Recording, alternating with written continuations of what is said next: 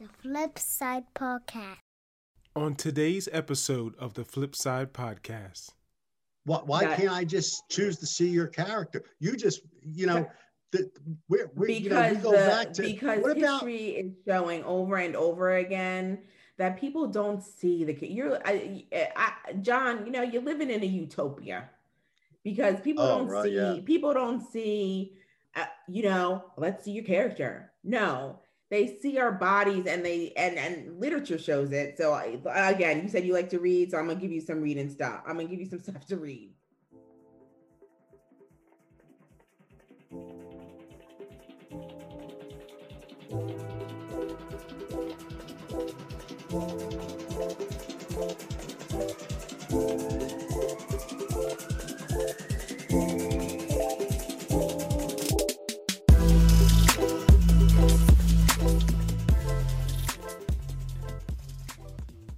We're right here, right back at it. Episode 6 of the Flip Side Podcast.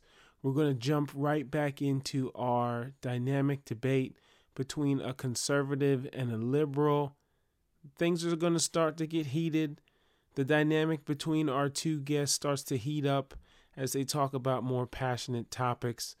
We are interested and really focused on the dynamics of these two people and how they disagree in a respectful way, but we're uncovering a lot. We're talking about a lot of different topics, and that's what we hope to accomplish. Difficult topics, conversations, talking about those difficult topics, and what we can uncover are the insights that will hopefully bring people closer together. So let's see what happens as we continue episode 6, part 2 of our dynamic debate between a conservative and a liberal and how they respectfully disagree. The KKK was designed on a mission of hate, of a mission of white supremacy, which our sitting president couldn't seem to condemn last week. Oh, he's condemned them. Go ahead, Stephanie. You have 20 seconds. He has not condemned them at all, and nor did Pence condemn them last night. And so what we have here is an opportunity for there to be recognition that Black and brown bodies have been mistreated and mishandled and have not, I want to go back to your words, and you said you're a constitutional conservative, have not had the same rights and liberties that are written out in that Constitution that you love, John. And so that's where I'll sit for right now until your reply. John, you have 1 minute to respond on the debate topic regarding Black Lives Matter, seen as a similar organization to the KKK, and the idea of Black Lives Matter developing ideas around all lives matter, white lives matter, and blue lives matter. Okay, well, first off, Black lives matter to me. Asian lives matter to me, and we'll just sum it up as all lives matter. And I understand what Stephanie is saying, but what I think I cannot be on board at all with the Black Lives Matter organization. They are trained Marxists, self-proclaimed. Okay, I mean, both founders have said that. There's actually 3 founders. Okay, well, two of the founders, Alicia and I believe Patrice, are self-proclaimed Marxist trained individuals. That's number one. But what my thing is, whenever you put yourself in a group, whether it be I'm Black, I'm white, I'm gay, I'm a lesbian, I'm Asian, you're putting yourself in a group. Then when other people put you in that group, oh, you're treating me different because I'm this or I'm that. No, you put yourself in a group. How about if I just look at you as a human being? I don't see color. I mean, the great leader, I don't. Then you don't see me. You don't know. Then you don't see me. Let's hold here, John. You have 15 seconds. I'm sorry. Go ahead, John. It's okay.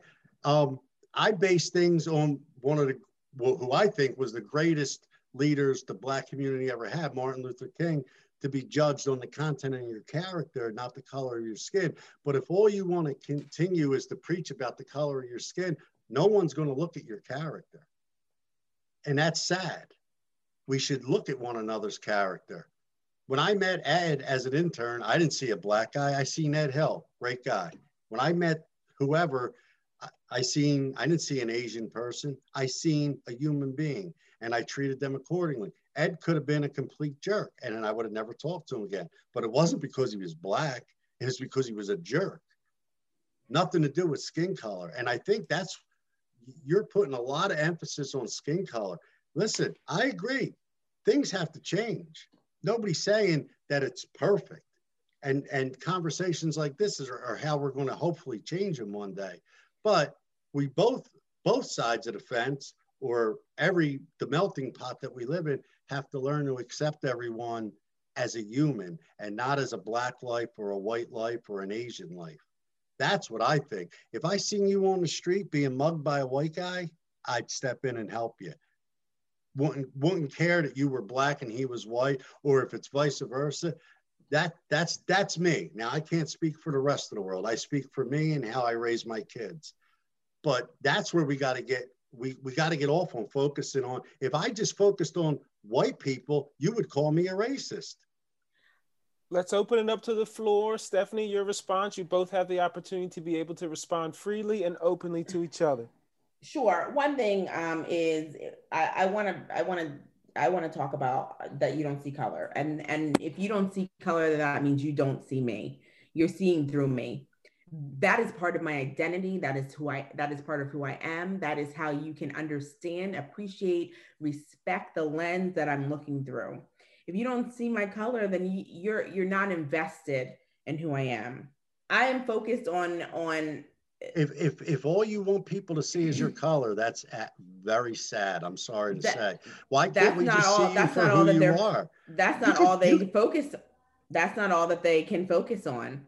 But if you are saying that you do not see my color, you don't even see my character. You don't even see me as a person. You're seeing that's through so me. Untrue. That's so you can't tell me what I say. Well, we'll agree to disagree on that, because that is part of my identity. I'm a Black woman. Okay, but so if you looked at me, besides being white, would you know I'm Italian? I'm an Italian man. You know, so I mean, no one knows my identity is Italian, American Italian. That's what I am. Why can't I just choose to see your character? You just, because history is showing over and over again that people don't see John. You're living in a utopia, because people don't see.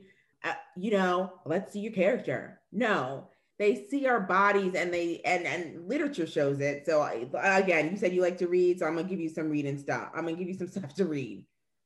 Literature shows and data shows that our Black men are adultified at the youngest of ages to project this male masculinity where they have to where they are being head of the household and all of these things that there is not age appropriate because of the color of their skin.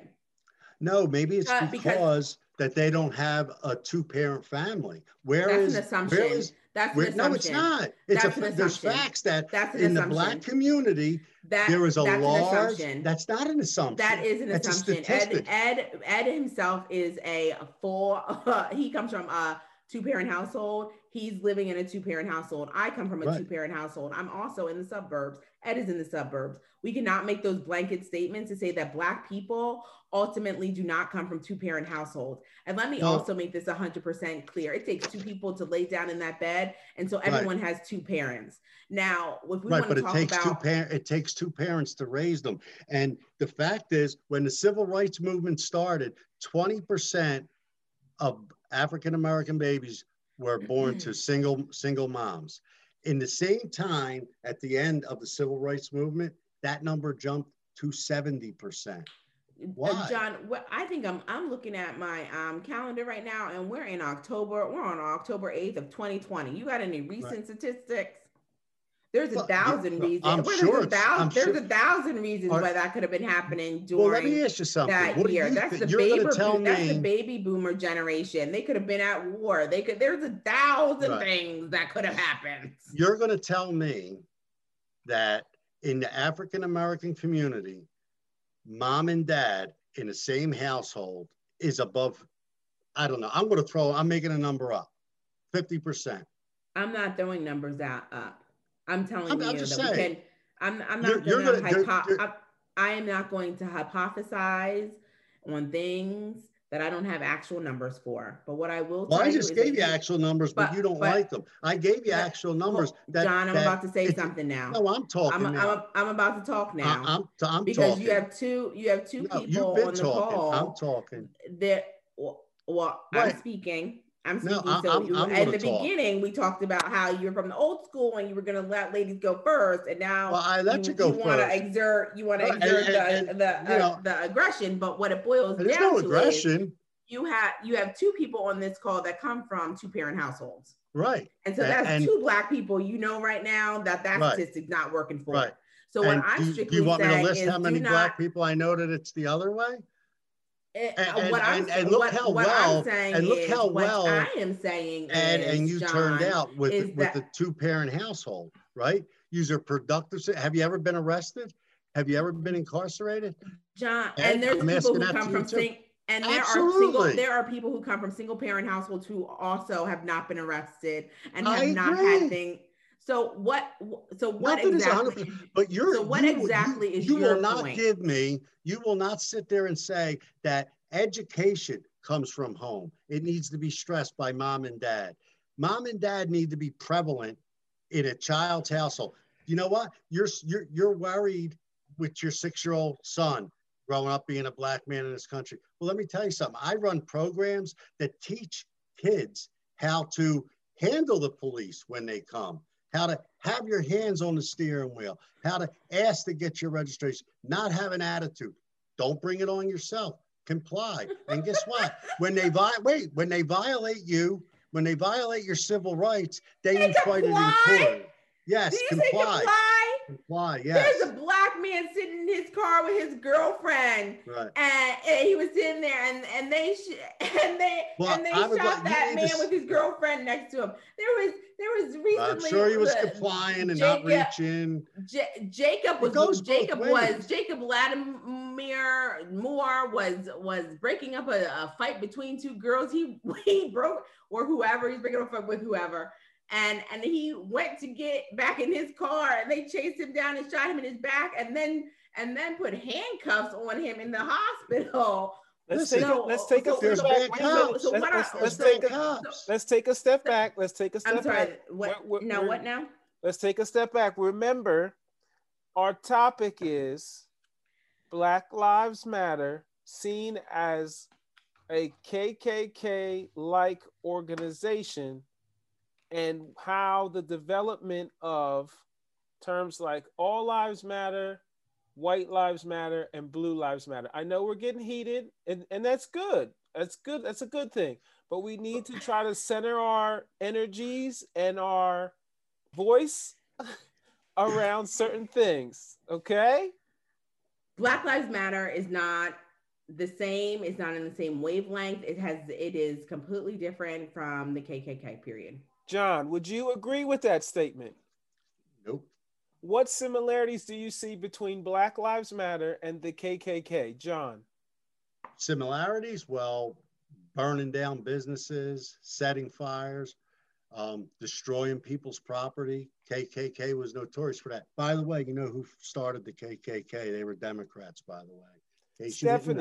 Stephanie, your response to John's remarks. The protesting, the riots, the looting, they're not all in the same, and they're not all underneath the umbrella of Black Lives Matter. There's multiple people in the streets protesting. Well, you just clumped them all together. No, there are multiple people in the streets protesting. There's multiple people that are looting. And many of those, the protests that were held by people in affiliation with or in support of Black Lives Matter were peaceful protests, but we failed to. Every time they were peaceful protests. We continue.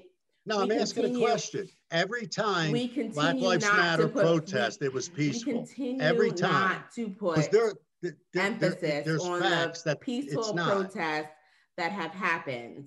I'm all about peaceful protest.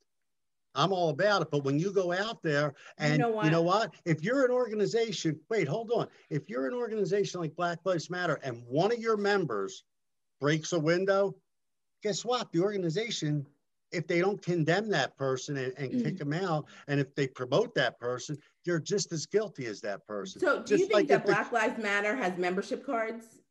No, do you think the Ku Klux Klan does? I think they had uniforms and they handed them out. Uniforms are one thing. So yeah, consider that a business. Consider that your membership card. Okay. Welcome. What about white sheets? What about white supremacies? Did you just say my white sheets? No, because that I take sheets, a little. Okay, all right. That would be a little offensive. But you gather what I'm saying. I do. When the Ku Klux Klan is handing out white sheets to whomever, here it is. This is your membership card. Okay, what about white supremacists who don't wear white sheets? That's not what we're talking about. No, but I'm asking. It is. Ed, isn't it? The topic is Black Lives Matter, KKK, and white supremacy, and white supremacy. I didn't hear. Did you not put white supremacy? I mean, to be honest, in my own definition of white supremacy, I see the Ku Klux Klan as a white supremacist organization.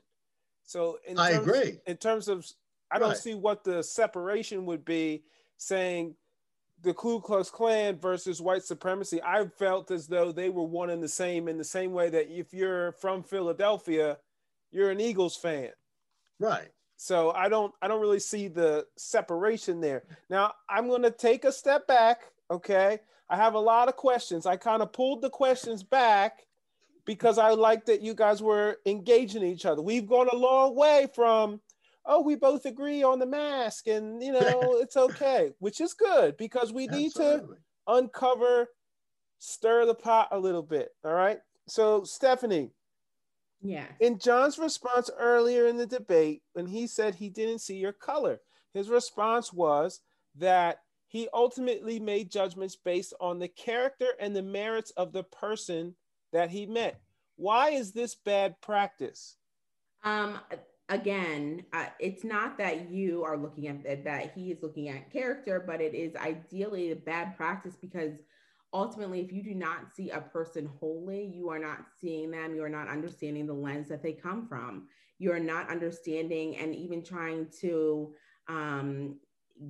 give space for their experiences. And so it's important for when people see me, yes, they see my great character. They see that I'm an educated woman. They see all these things. And they also important to see my frame of reference as a Black woman to understand me fully. You can't look at half of a person. I'm not half of a person. I'm not coming from the same background or anything of another person. And so to see the whole person, you also have to see their skin. It's great that they have a great character. It's great to judge them on that, but that doesn't mean you neglect part of their identity. Great. John, same question, varied in a different way. So in the sense of, let's say there's a person who sees certain images of people of color, Black and brown, and makes certain assumptions based on images portrayed in their lifestyle or in the media that cause them to have a sense of fear. How would you get to the point where those individuals would be able to judge a person of color based on their character when there's so many fear-based ideas and images about people of color? Well, I think we first have to shut down the media of promoting all you see on the media, and whether it's the mainstream media or not, is they show you Black people doing this. They put you in this situation. And, listen, there's plenty of white people out there committing crimes. Let's show it all. If we're going to show it, let's show it all. Now, again, I teach self-defense. I always tell people when you're walking down the street, people are walking towards you, not based on their race, based on your gut feeling. If they make you nervous, cross the street. Could be white people, black people, whatever, wherever. If somebody makes you nervous, cross the street. Use your gut instinct. That usually, your gut instinct is the best thing that God ever gave us because it's usually right. And if you're wrong, so what? You're crossing the street, and if then people get a little bit offended that you crossed, guess what? You're never going to see them again, and they'll get over it. Because anytime I've ever been offended, I get over it. Like it's like it doesn't do anything to me. You have to use good judgment. It's really hard to change people's perception. It is. Someone like me, and I don't even know if you noticed that. So I went to public high school. I was the only white kid on the football team. Every kid on my football team, high school football team, was black. So that's why I don't see color, because I grew up 2 blocks out of a black neighborhood. That's how I grew up. I was friends. I walked through any neighborhood I wanted and never had an issue because I was always taught you treat people how they treat you. They treat you respectfully, you do the same. They treat you bad, you treat them bad. Or actually, my father always said, if they treat you bad, just walk away. Who cares? You don't need them. Okay, Stephanie, my next question for you. In the sense of the topic, when we were talking about defunding the police, the sentiments that you raised were centered around the idea that there aren't any positive, or in this case, quote unquote, good cops. What would you say to the folks that would argue there are the majority of good, well-intended police officers that would lose their jobs if we in fact took measures to defund the police? Well, one, Ed, I would just want to make a point of clarification that I did not say that all cops are bad. Nor do I think that, but I do think that there are areas, there is a need for defunding so that the money and the resources can go to other places.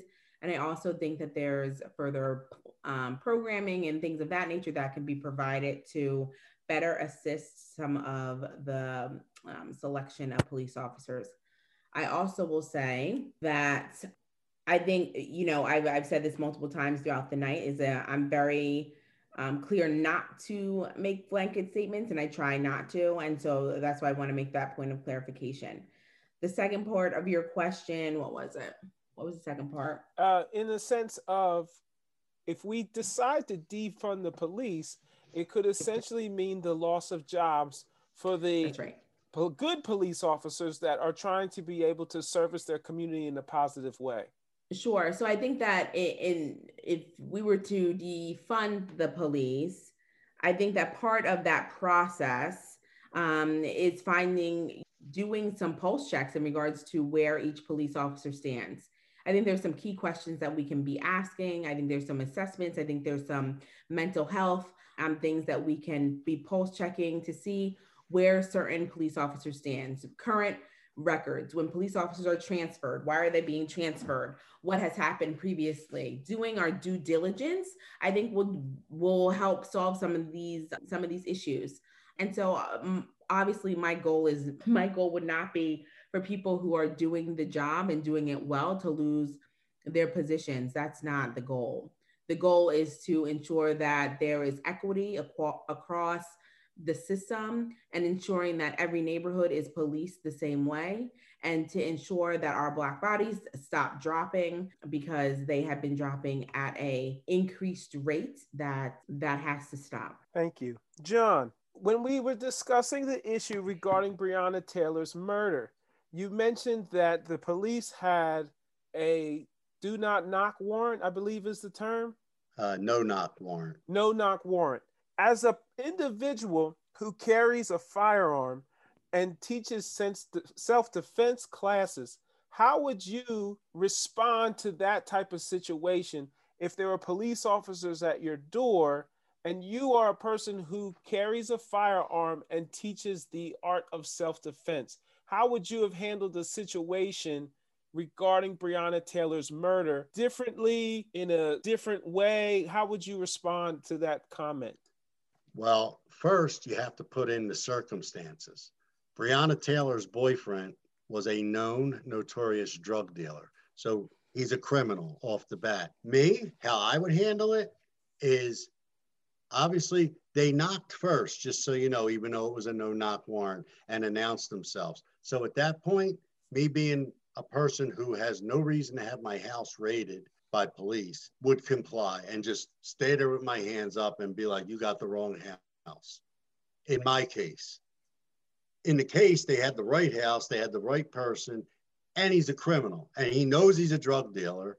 And he knew, you know, I'm sure he knew he had a warrant out for his arrest. And maybe he didn't, but that's here nor there. To get a warrant for somebody's property, you have to have probable cause. So they've had they weren't going there for him, though. I think that's the piece. They were going there because they claimed that someone had said that there were suspicious packages being dropped off at her door. They later went back to the post office, and the post office said that was not something that we said. That's not something that we reported. No, the post office wasn't dropping the packages. You're absolutely correct there. It was other drug dealers dropping drugs off. She was notorious. Her ex-boyfriend was using the address. That's who they were there for, the actual ex-boyfriend. But even her ex-boyfriend was a drug dealer. Her new boyfriend was a drug dealer. So she has bad choice of men. Okay, that's number one. Well, number two, what I want to be clear on is we're not going to victimize the victim. We're not going to make the victim the issue. I totally agree, but you bring things on yourself. You bring things on yourself by receiving packages from known drug dealers. To have 8 bullets put into her. I want to be clear. No one deserves to die. But we shouldn't be going down that. We're going to go down this road. I'll go down it every day because the problem is you can't accept consequences for your actions. That's a consequence that you might take. That was not a consequence. That was carelessness and recklessness on behalf of the police department. Her boyfriend shot police first. Who were sneaking what are they supposed to do? Say, oh, no, wait, stop. Outside of her apartment, and he was ensuring that he was protecting his family that was inside in that room. Breonna Taylor did not deserve to die, and she has not received justice as of yet. And there is no justice because the body cam footage, the court, what's that? Bye, John. Let's take a step back. Let's take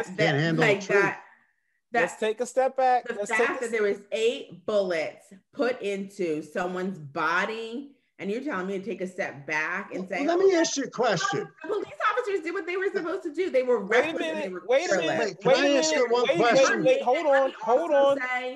Stephanie, let me ask you one question.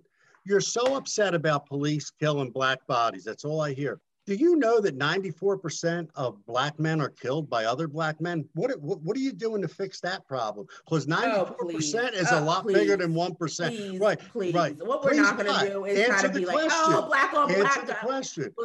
Well, why?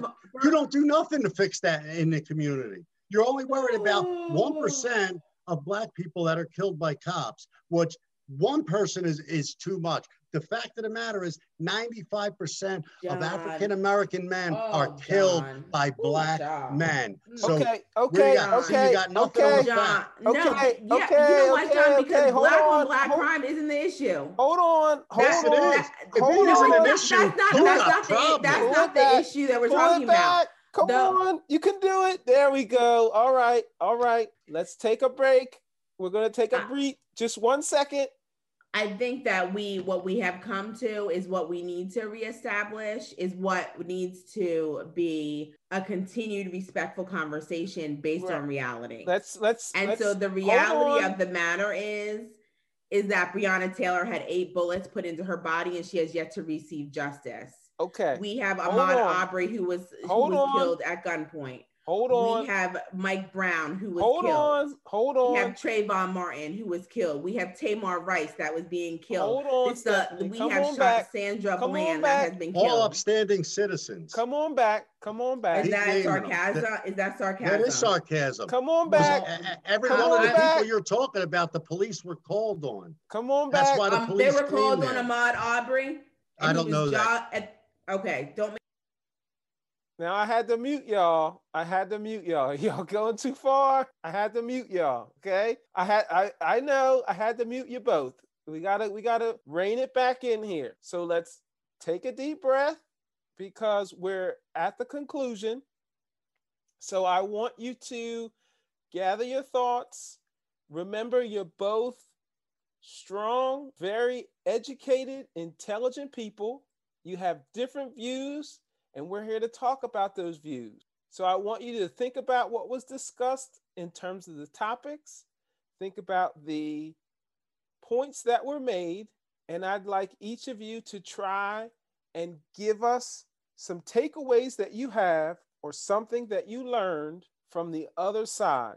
I'm going to encourage you to keep your comments respectful so that we could virtually shake hands in the hope that conversations like these will help improve situations and move the needle forward. So I'm going to unmute you, and we're going to start this last segment the way we started the first segment, and that's beginning with you, Stephanie. You're up, Stephanie. I think that what we can take away from this experience is that we can agree that we need that people need to sit down and have conversations. I think that we help move the needle forward when we kind of bring to the table different sides of each topic. It allows for everyone to hear and see each other's lenses and where they're coming from and their points of view. I believe that when there's additional education and there's conversation, you're able to reflect and take a step back out of your shoes, perhaps put yourself in someone else's shoes. So I think that was, one of the biggest takeaways from today. I also think that one of the other big takeaways is that we agree on more issues than we disagree, which is nice to know. And where we do disagree, there are hot button topics that affect one side probably more so than another. Thank you.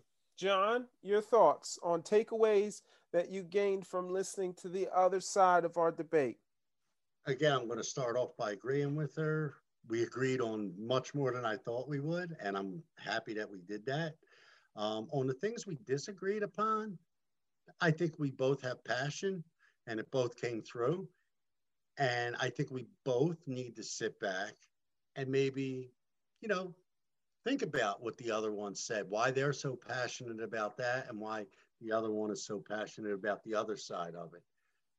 Hard conversations like this, and they're hard, and a lot of people don't want to have them. I was told before I went into this tonight that they're like, good luck, have fun. And, I'm kind of proud of you because most people wouldn't want to sit down and do this. I always tell everybody, I say what I say, what I believe. I'm open-minded to listen to other people come back, and maybe you could change my mind and maybe you can't. But you have to be able to have these hard conversations, and you have to let them get a little heated sometimes, and that's it. I do think I want to look Stephanie right in the eyes and tell her, I do think the police need to alter some of their tactics, but I also think civilians need to alter some of their tactics. And I think we would have a lot less of these problems.